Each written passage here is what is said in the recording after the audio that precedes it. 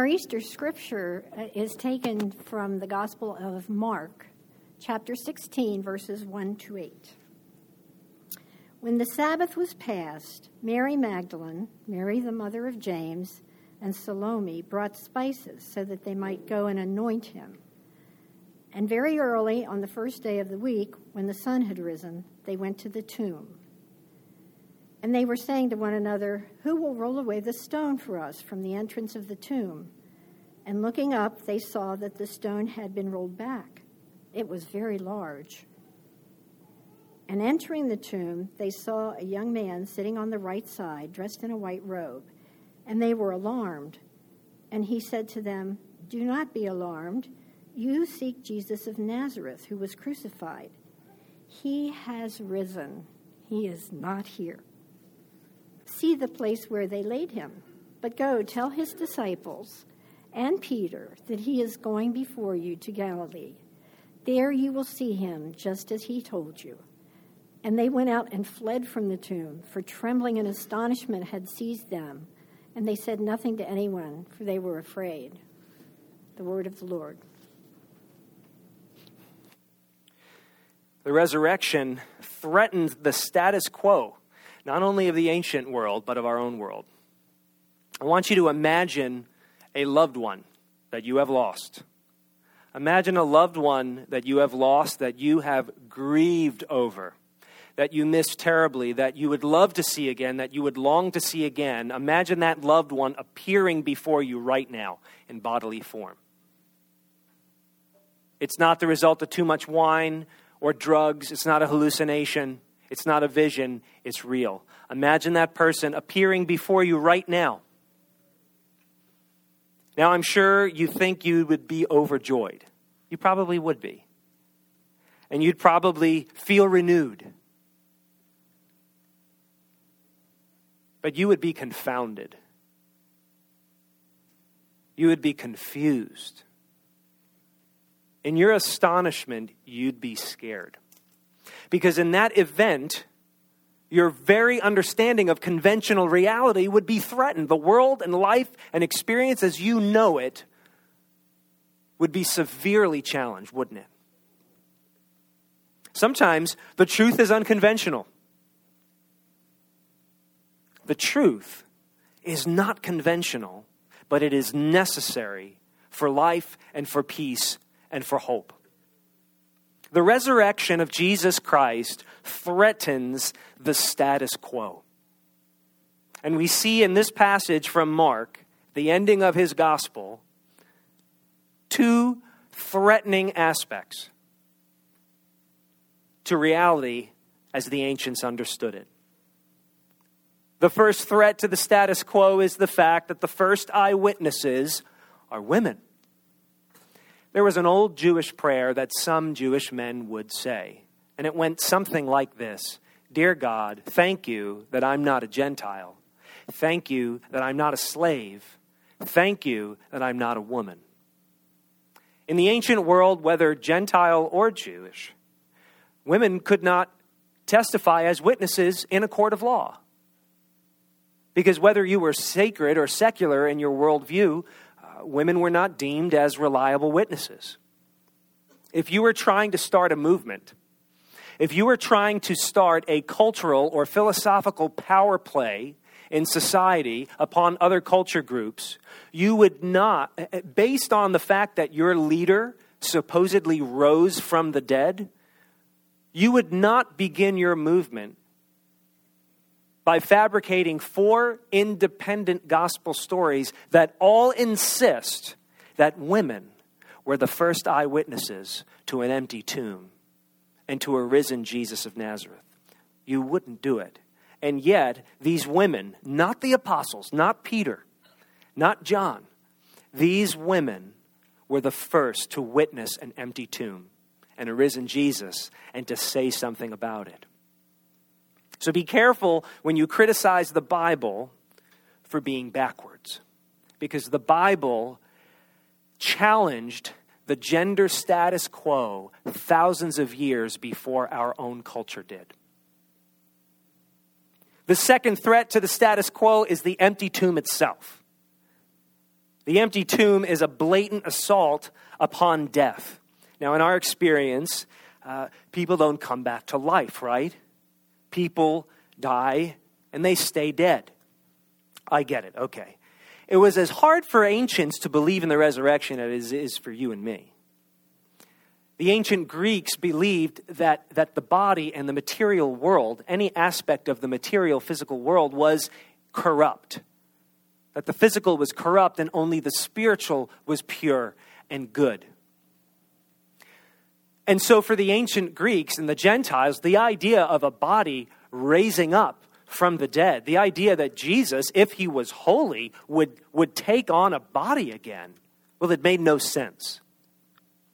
And to the Jews, the idea of resurrection at that moment was also preposterous. The Jews believed in a resurrection, but it would be at the end of time. It would be when the creator of the universe came to judge all humanity and came to restore the planet to its original healthy condition. Then people would rise from the dead, but not now, they thought.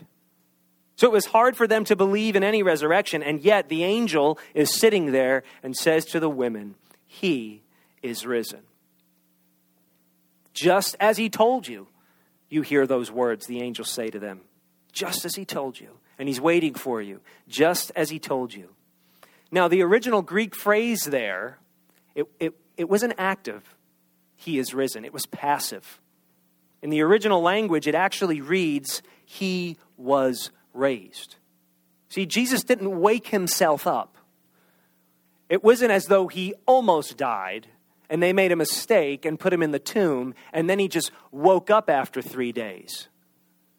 The original language is very specific. The angel is saying he was raised. And the distinction is important because God raised him. And that was a great threat to people back then. It was a great threat to the religious establishment in Jerusalem. Matthew's gospel tells us that the chief priests and the scribes and the elders paid good money to have an alternate story circulated. That Jesus' disciples broke into the tomb and stole his body and hid it somewhere else.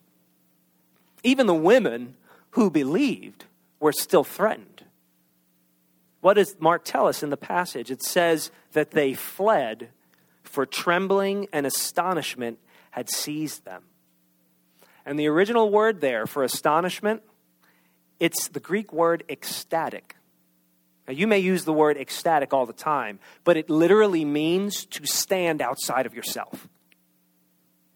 They were beside themselves with fear.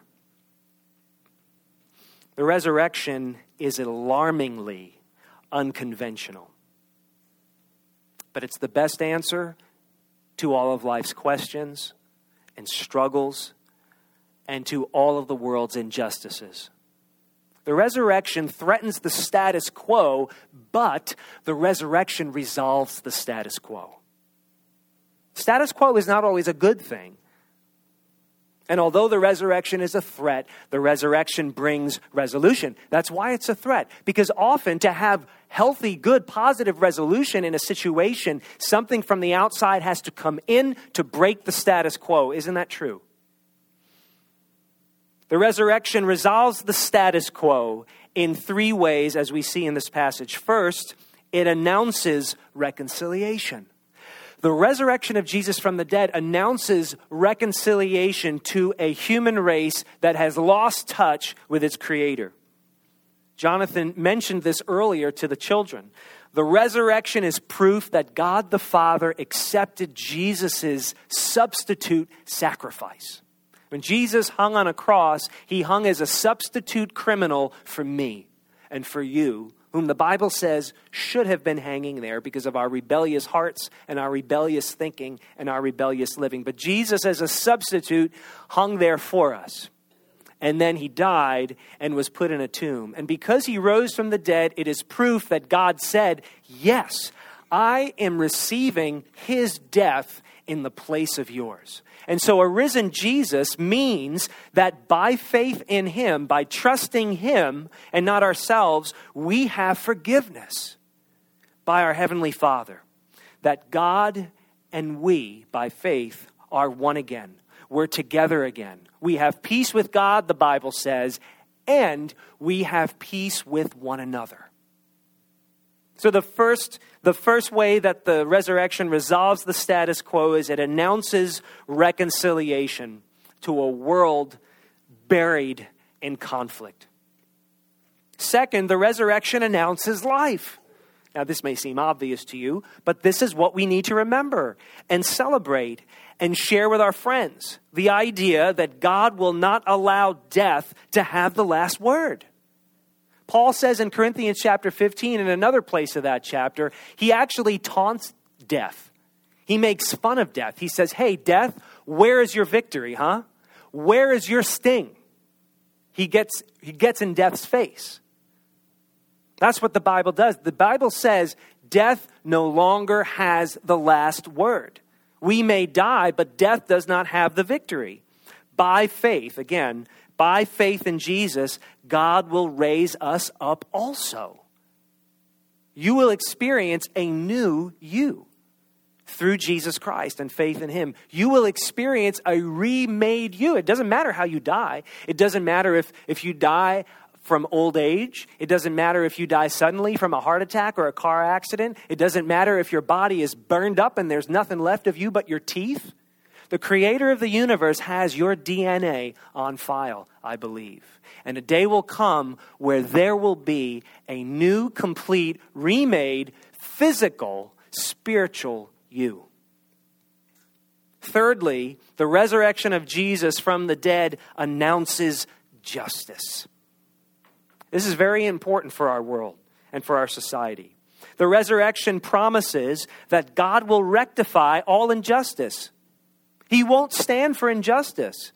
The injustice committed against Jesus, the false accusations, the brutal torture, the mockery, hanging on the cross, dying in our place, though he didn't deserve that. The resurrection tells us that God will not allow injustice to stand.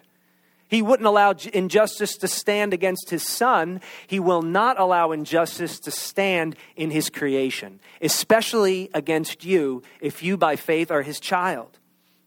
By faith, we wait for God's restoration, his restoration of the planet. He will not allow injustice against his creation, the seas, the oceans, the mountains, the forests, the creatures. He will not allow injustice to stand against them. He will not allow injustice to stand against oppressed people. He will not allow injustice to stand against the weak and those who cannot help themselves. He will not allow injustice to stand against you, friend, if you have been mistreated, if you have been wronged, if you are being oppressed right now. He will not allow injustice to stand against you. By faith, we wait for God's restoration of beauty and peace and love and joy. And there is no greater worldview than this.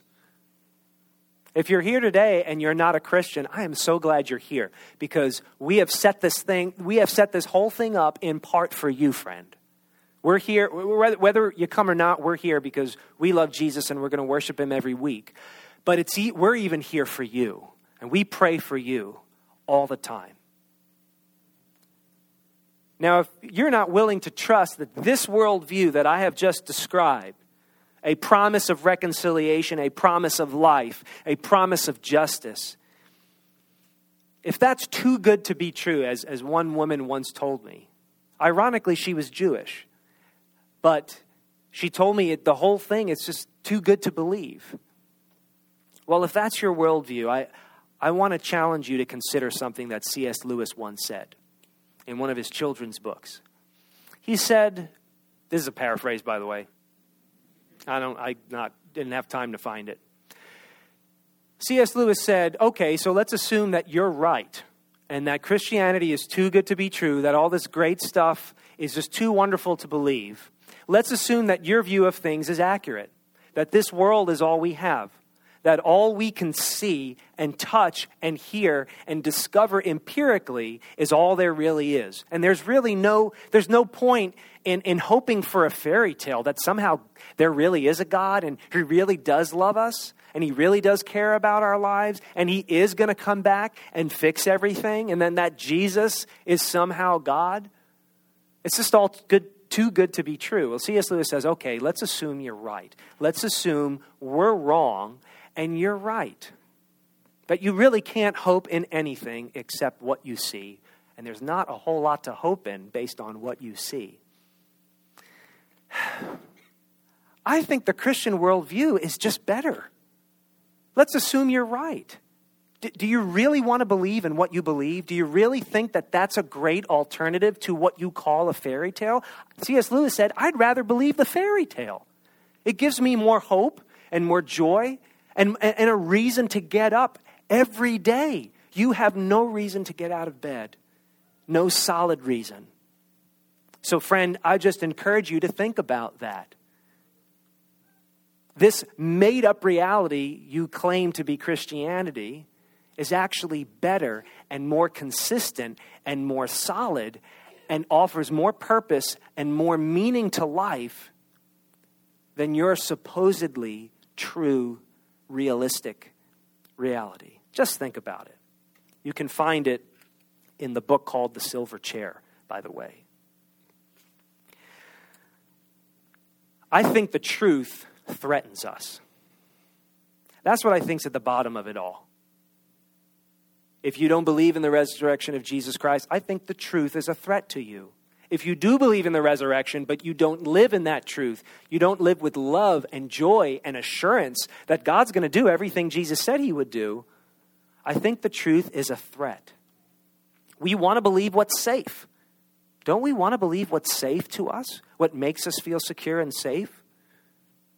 Isn't that why so many dictators, so many ruthless people in history took over and perpetrated mass injustices? Because enough people wanted to believe what was safe, not what was true. It's easy for me to believe that I don't have a cancerous tumor in my body. It's easy to believe that you're healthy. It's easier and more comforting to think there's nothing wrong with me. I don't have to go to the doctor. I don't have to have that PET scan or that MRI or that CAT scan. I don't have to have that blood test because I think I'm okay. And that may be comforting for a while, but that comfort may end up leading to your death if you're willing to believe what is safe for long enough. But now you find out that there's a dangerous procedure. It may destroy a lot of the good stuff in your body. It may actually kill you. But if you endure this procedure, you may have a chance of living longer. That's good news. It's threatening news because it may damage you and hurt you and inconvenience you right now in the short term. But if you're willing to submit to the ugly truth, you may have a chance to live. And quite often, truth presents itself that way. It is a threat to you. Truth is a threat, but it will save you. It's safe to believe in something that affirms our positions or that minimizes our perceived threats. It's safe to believe in something that maintains for us the status quo. It's safe to believe in something that protects our comfort or our position of power. It's safe to believe in something that reinforces our opinions and our assumptions. But quite often, believing what is safe will lead to our demise. The truth is often not safe at all. You have a risen Jesus, and the people who even wanted to believe it were scared to death. But just because something is not safe does not mean that it is untrue, friends. And you can't rely on scientific method to prove the resurrection. You can't rely on scientific method to disprove the resurrection. Science is the wonderful observation and discovery through empiricism of what we can see and touch and feel and observe. But the resurrection is unnatural.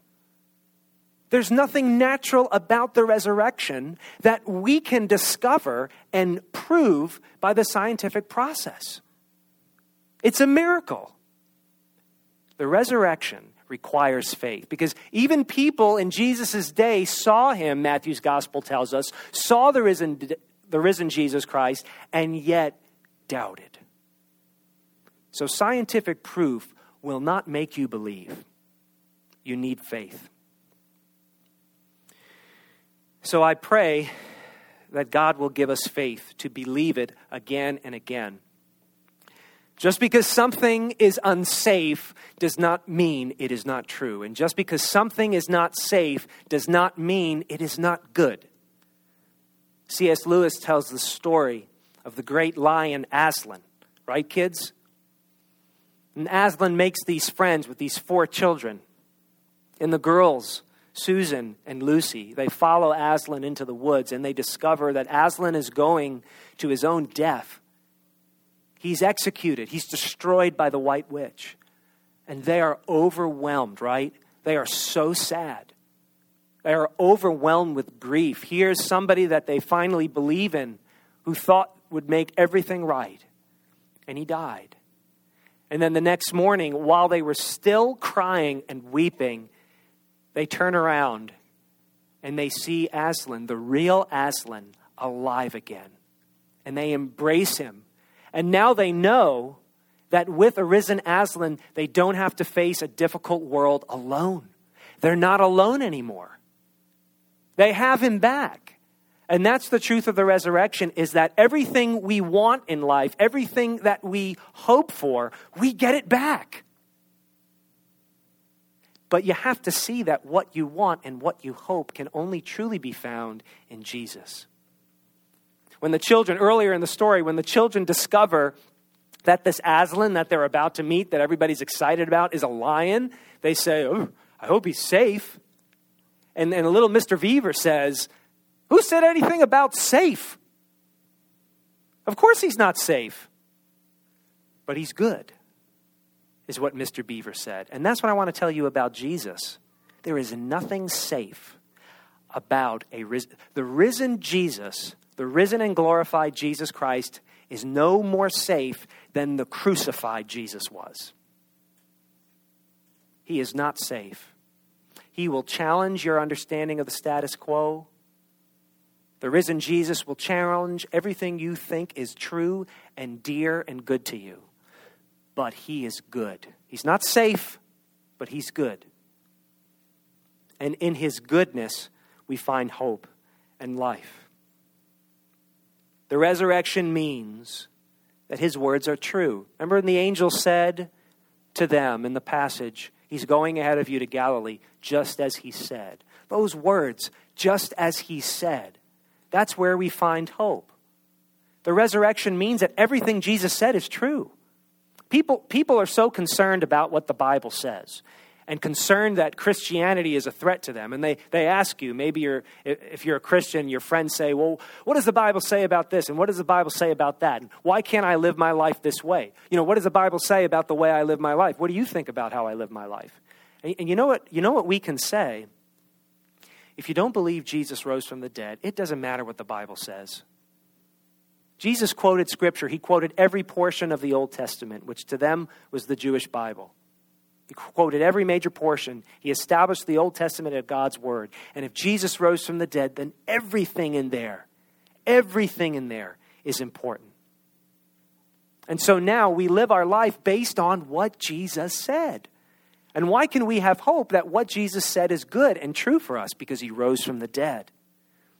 And so now we can believe he's coming back like he said he was coming back. He will make all things new, just as he said he would make all things new, just as he told you. The resurrection means that we have solid hope. When we use the word hope, we use it as though it is wishful thinking. I hope the weather is good for our picnic later today. But you really can't do anything about the weather, can you? I hope I get what I asked for Christmas. But you really can't do anything about what you get for Christmas. Hope The way we use the word is wishful thinking. It's not how the ancients used it when they wrote the New Testament. The concept of hope in the New Testament is solid assurance that what God says he will do will be done. And so we have biblical hope. We have solid assurance that Jesus will return to bring full reconciliation between us and our Creator, between each of us with one another, to bring new life, real life, and to bring justice. By faith, we wait for Jesus' return. So the truth is unconventional, but that does not mean it is untrue. Ask God to break the cycle of unbelief in your life and stake your life on a risen Jesus Christ. I pray that you find him, friend. And I pray that you rejoice because he is risen. Let's pray. Father, we ask for simple faith. Although we are scared, although we are threatened by what a risen Jesus might mean to us, that we will be held accountable for what we do and what we say and what we think. That the world will be held accountable for what it does to itself. A risen Jesus, Father, is not safe to us. The concept itself threatens us.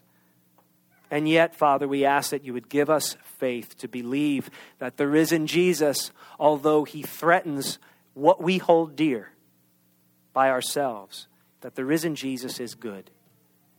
Give us faith to believe that he is good.